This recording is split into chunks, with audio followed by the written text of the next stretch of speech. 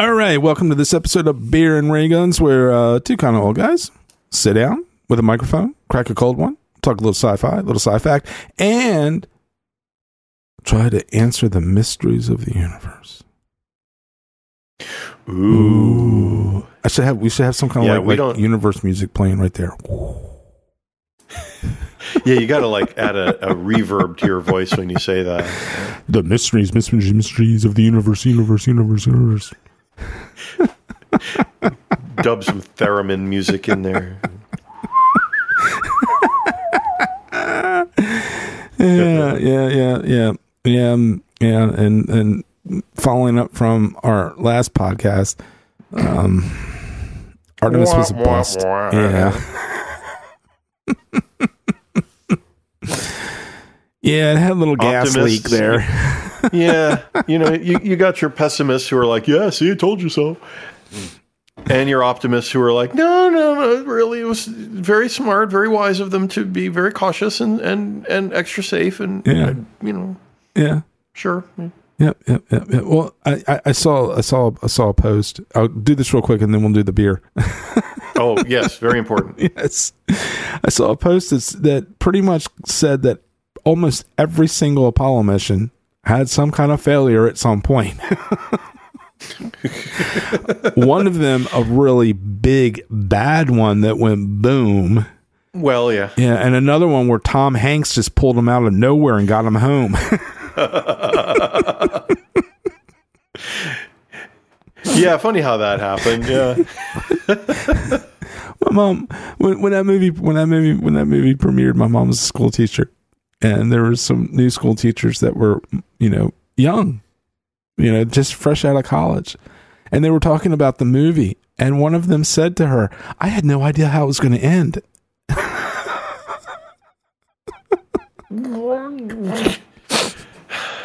You mean they didn't make that up?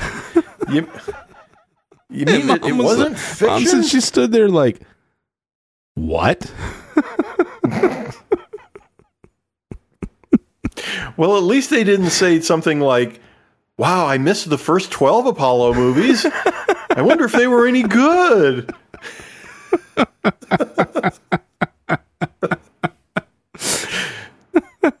It's only the odd numbered Apollo movies that are good. The even numbers are, they all suck. Yes. Which just goes to prove that sometimes failure is an option. All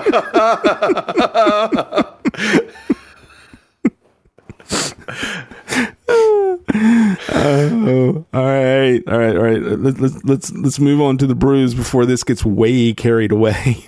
Before we make every Apollo 13 joke we can think of in our vast repertoire here. Well, all right, you go first. All right, I am indulging in a Devil's Backbone Vienna Lager in my Star Trek. Oh, look at that brew glass. Is that it? Wait, let me see that glass again. That is okay. It's got your name on it, but it is a Starfleet logo. Yes, it is. It's a really cool one. For all you listeners at home, trust me, it's really cool looking. Yes, and that's the Next Gen logo. Because it's got the I couldn't tell what it was. Yeah, it looks pretty stylized. Cause my mom gave me this a couple years ago for my birthday, and you got a cool mom. Yeah. Well, she gave me her Star Trek chess set. Okay, first of all, you have a mother who has a Star Trek chess set. Second of all, she gave it to you. This just gets better. This is better and better. Yeah, awesome. Yeah. It's got all the it's got all the Federation pieces on one side and Klingon on the other. Awesome. Yeah. So Kirk is the king. Yeah. I have to dig that out. Yeah. I love it. Yeah. It's a round chessboard with a square in it. Oh. Yeah. Ooh. Yeah. It's really kind of cool. I have to dig that out. I'm gonna have to dig that out. Yeah. That's more fun than the beer.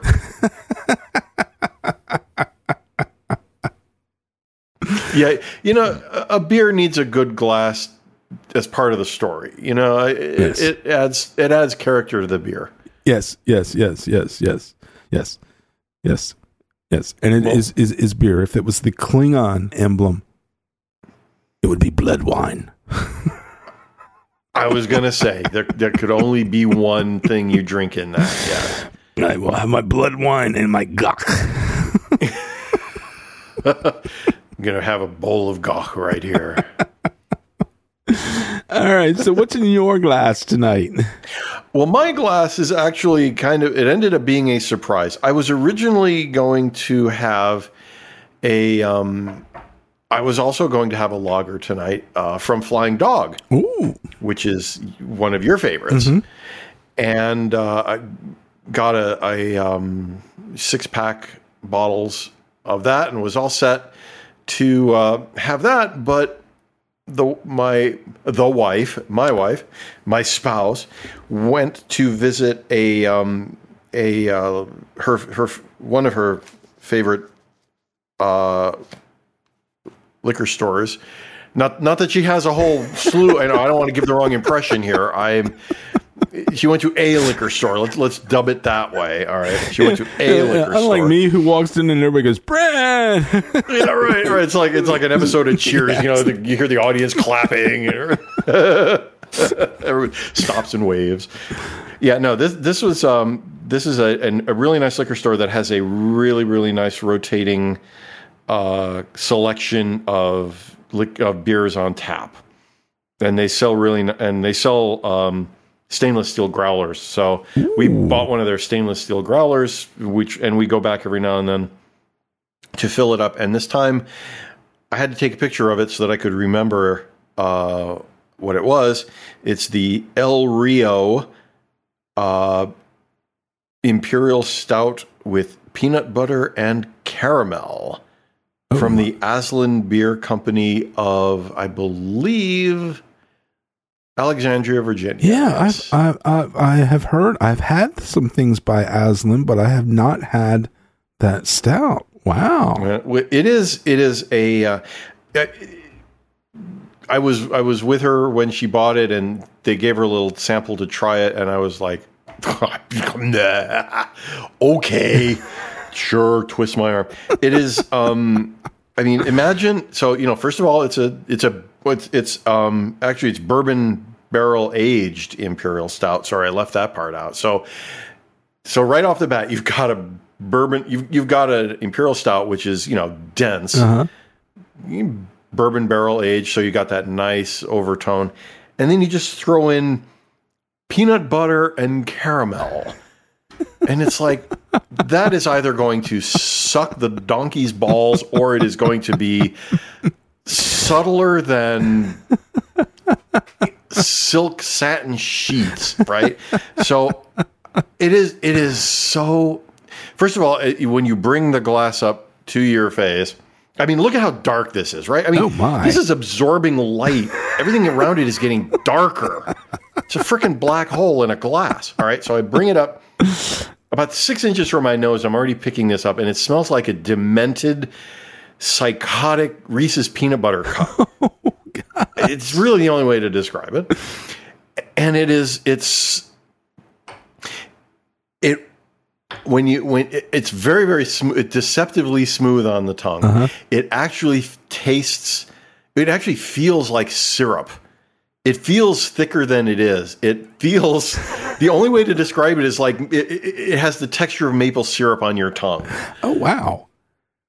It's this bizarre illusion because you look at it and it's like, yeah, it's just normal liquid, but man, it's creamy. And like, so it's liquid candy. Yeah. The caramel, you've got that sweetness of the caramel, which hits the bourbon, and it just, I don't know, the chemistry is really, really nice. And it's also 11% ABV, so it doesn't hurt either. Of course it is. You can't get into the imperial range without breaking down. Exactly. Yeah, exactly. It's, it's potent. We were going to talk about something. What were we going to talk about? I have no idea what this one is off the rail. Yeah, yes.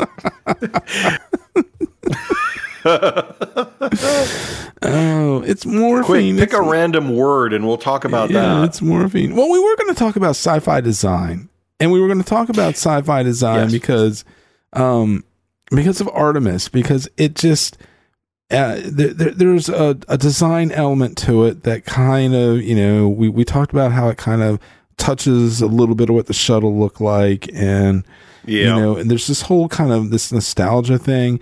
And we've kind of talked about this before, but one of the things that I was thinking about was, in our mainstream sci-fi movies, and I'm going to use movies here because obviously they're visual and they have a definitive design, whereas in a novel or something, you kind of, the author can give you an impression, but everybody's kind of vision of it might be a little bit different. So within the movies, it seemed like in Star Wars, there's a distinct design criteria, and it just seemed blocky, if that makes any sense.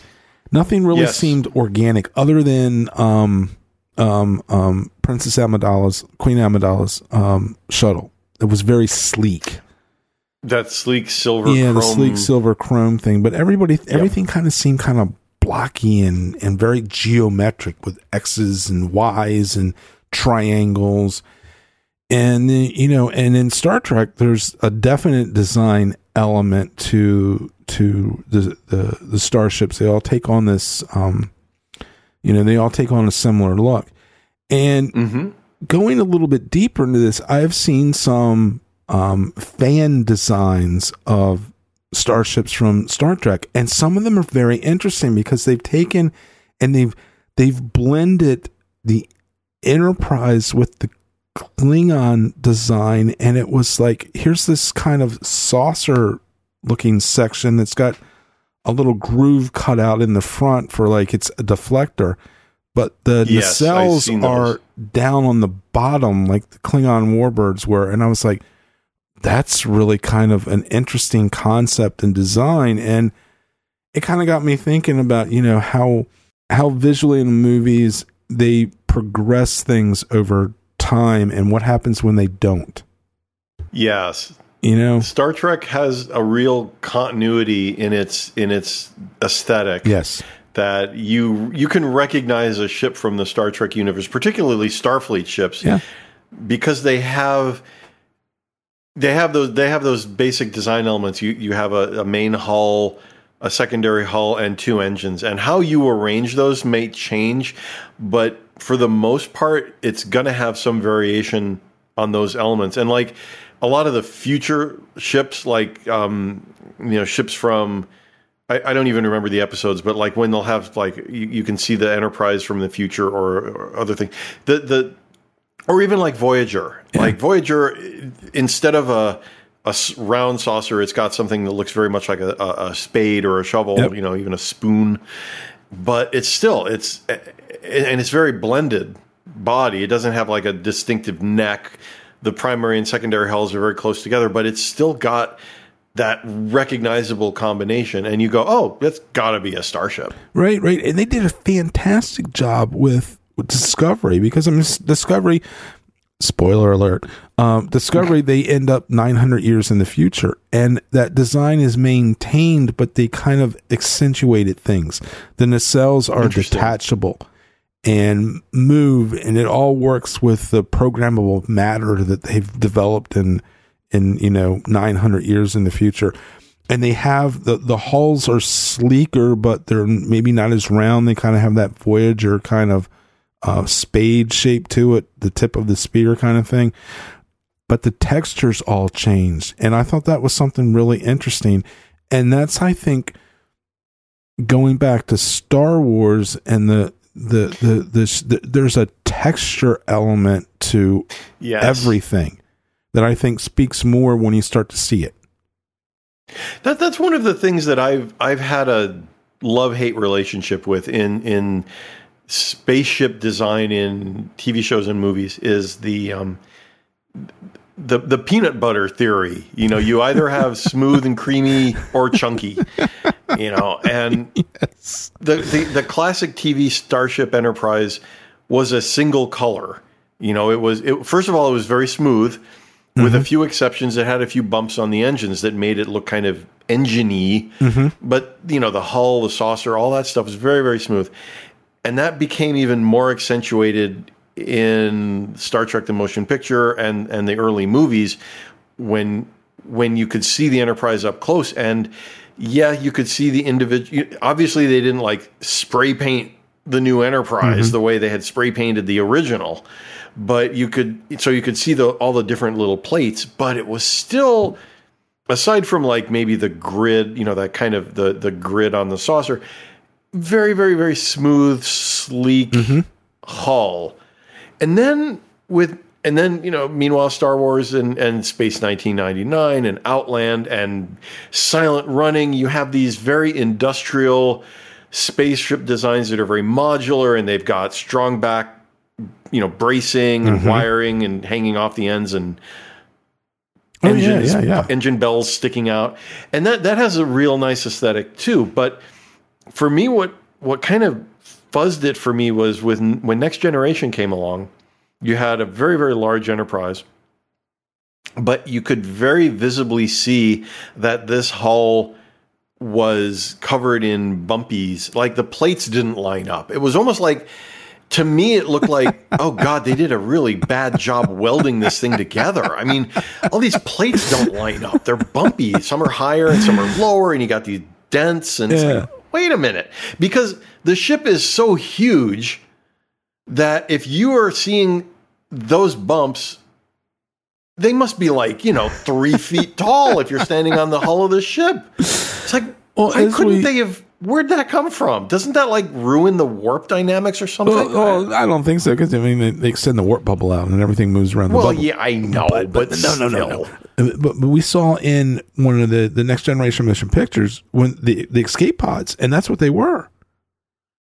They were the little things, but you're right. The texture and the whole thing of it seemed to change. Yeah, and then by the time Voyager came along, I mean, Voyager is a bumpy ship. And up to a point that, I'm not I'm not a smoothie versus bumpy person. I think they both aesthetics are really, really nice.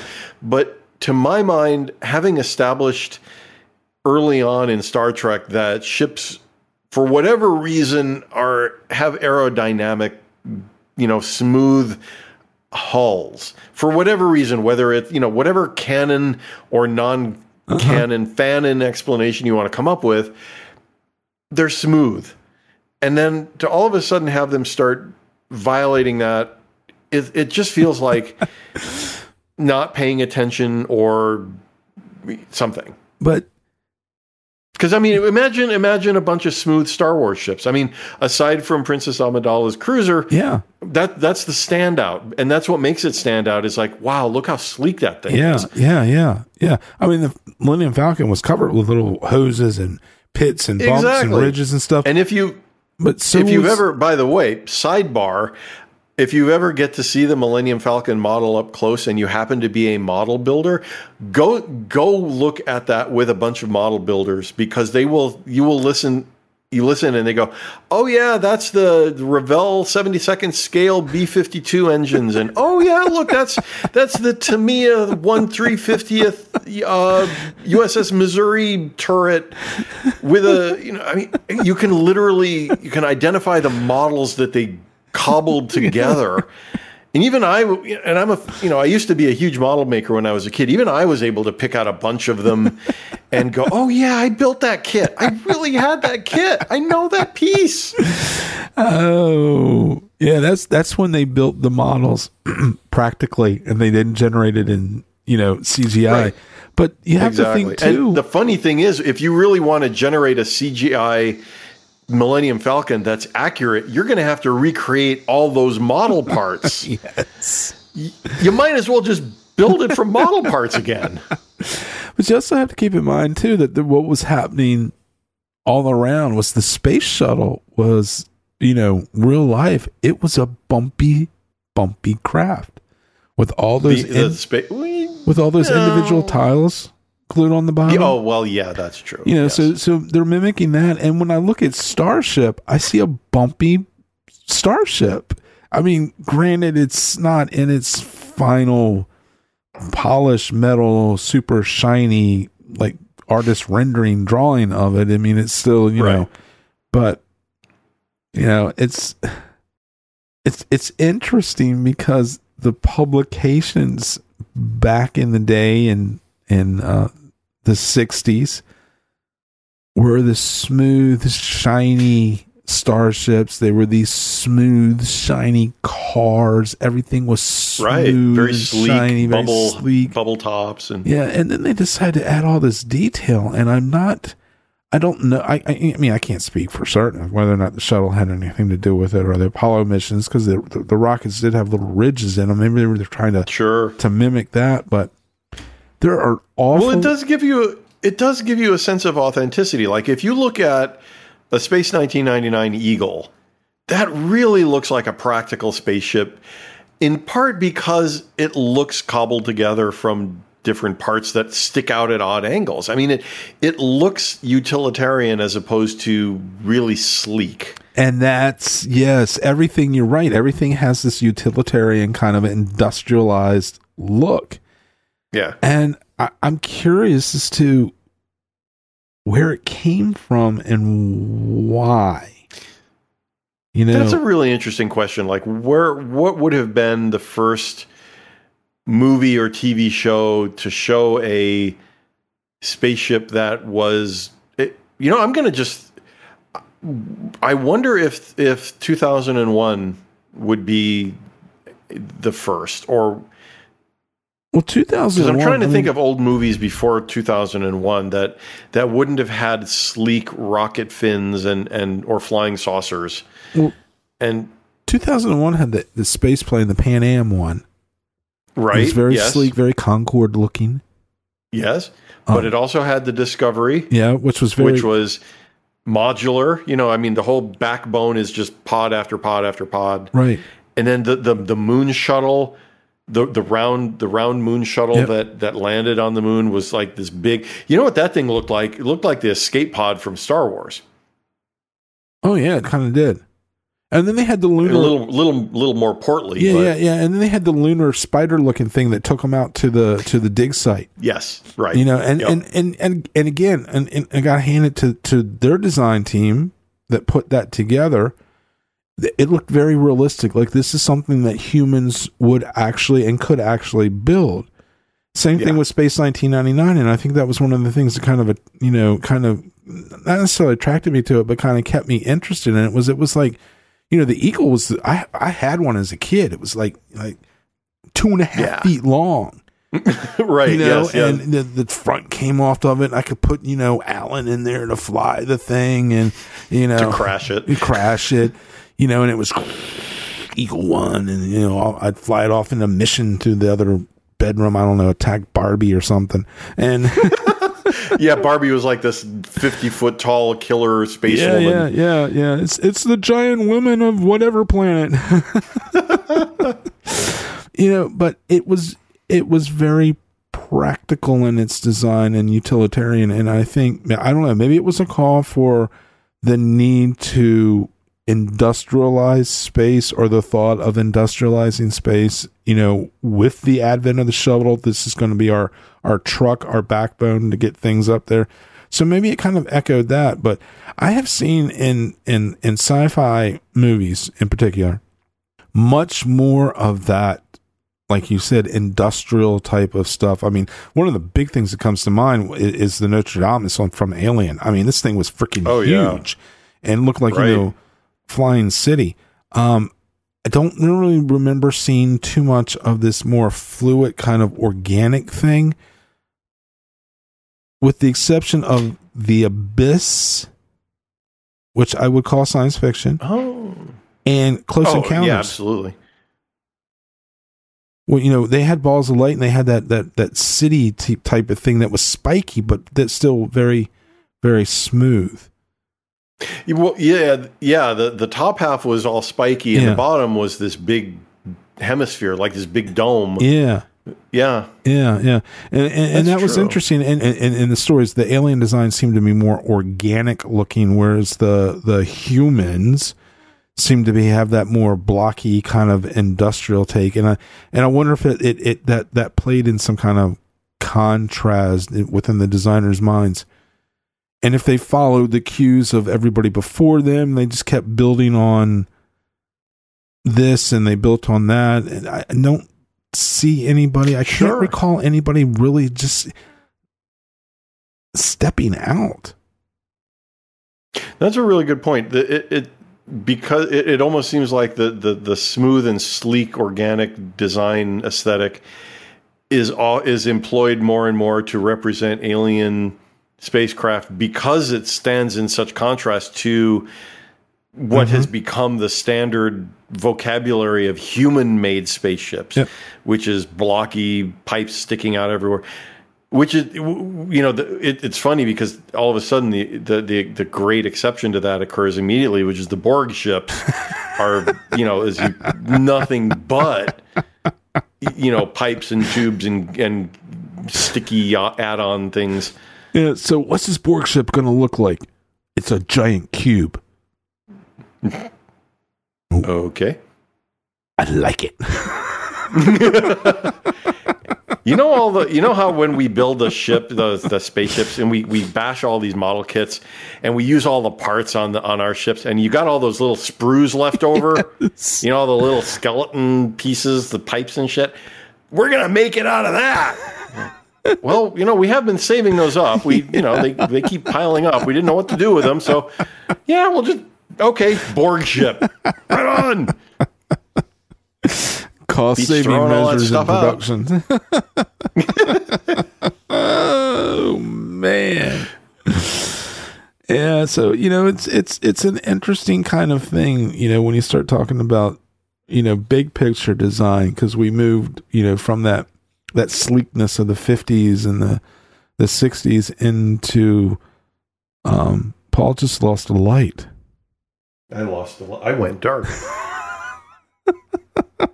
Oh, battery died on it. I thought I had plugged it in, but it was running off battery. So, no, it's the beer.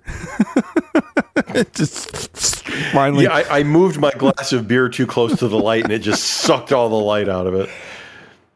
But now my beer tastes really, really.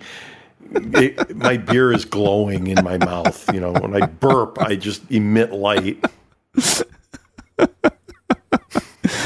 Oh man! Well, I went down an unexpected direction there. We were wrapping up so nicely too. Yeah, I know, Darn it! I'm sorry. We were totally destroyed that. Yeah. Well, yeah. Paul's beer. It's so dense it can even suck a conversation off track if you put it too close to the computer. Yeah, but we had all this beautiful sleek design in the 50s and somewhat into the 60s, and then we started getting away with that. In the 70s, I think kind of ushered in the shapes. We kind of got shapes out of the 70s, and then we started getting into this real industrial look. And I'm wondering, what new science fiction movies, things that we haven't seen before, not prequels and sequels and sequel prequels. And if you want to know about that, check our podcast list. And link in the show notes. Yeah, link in the show notes. And I wonder what it's going to bring if we're going to see a return to sleekness, or we're going to see more practical approaches to the utilitarian look. It's kind of interesting to think. Yeah, it'll be interesting to keep an eye on that and see what the next what the next generation of aesthetic is, because you've got a bunch of young producers and directors coming up, and designers who have tools that were unimaginable when they were cobbling together the Star Trek universe, and there's no reason for them to limit themselves to the way it's always been done. Yeah. They're gonna go in directions that, I can't wait to see. Yeah. We are looking forward to that. That and Artemis finally flying. I just hope I hope we don't get to the part where we replace when pigs fly with when Artemis flies. No. Or something like, we're on Boeing time. It's only 2 years in Boeing years. In NASA years. We don't want it to be like that. We cheer them on. We want them to win. Yeah. Absolutely. And there's always Starship. So and those are real ones. And which, hey, you want to talk about design aesthetic? There's a ship that is a complete throwback to the 50s. It is a sleek chrome tube. Yes. With fins on the bottom. I mean, that is an absolute rejection of this trend towards bumpy, SLS being an engineering marvel that it is. It still looks like a 12-year-old kid kit bashed a space shuttle model and a Saturn V and went, look at my cool new rocket. Sorry, guys. I mean, I know it's a masterpiece of engineering, but come on. Yeah. It's not a Starship. Absolutely. All right. Yeah, we wiggled out a podcast on this one. Yeah. All right. Well, we managed to pull another podcast out of our beer glasses. Out of the rectum of inspiration. Yes.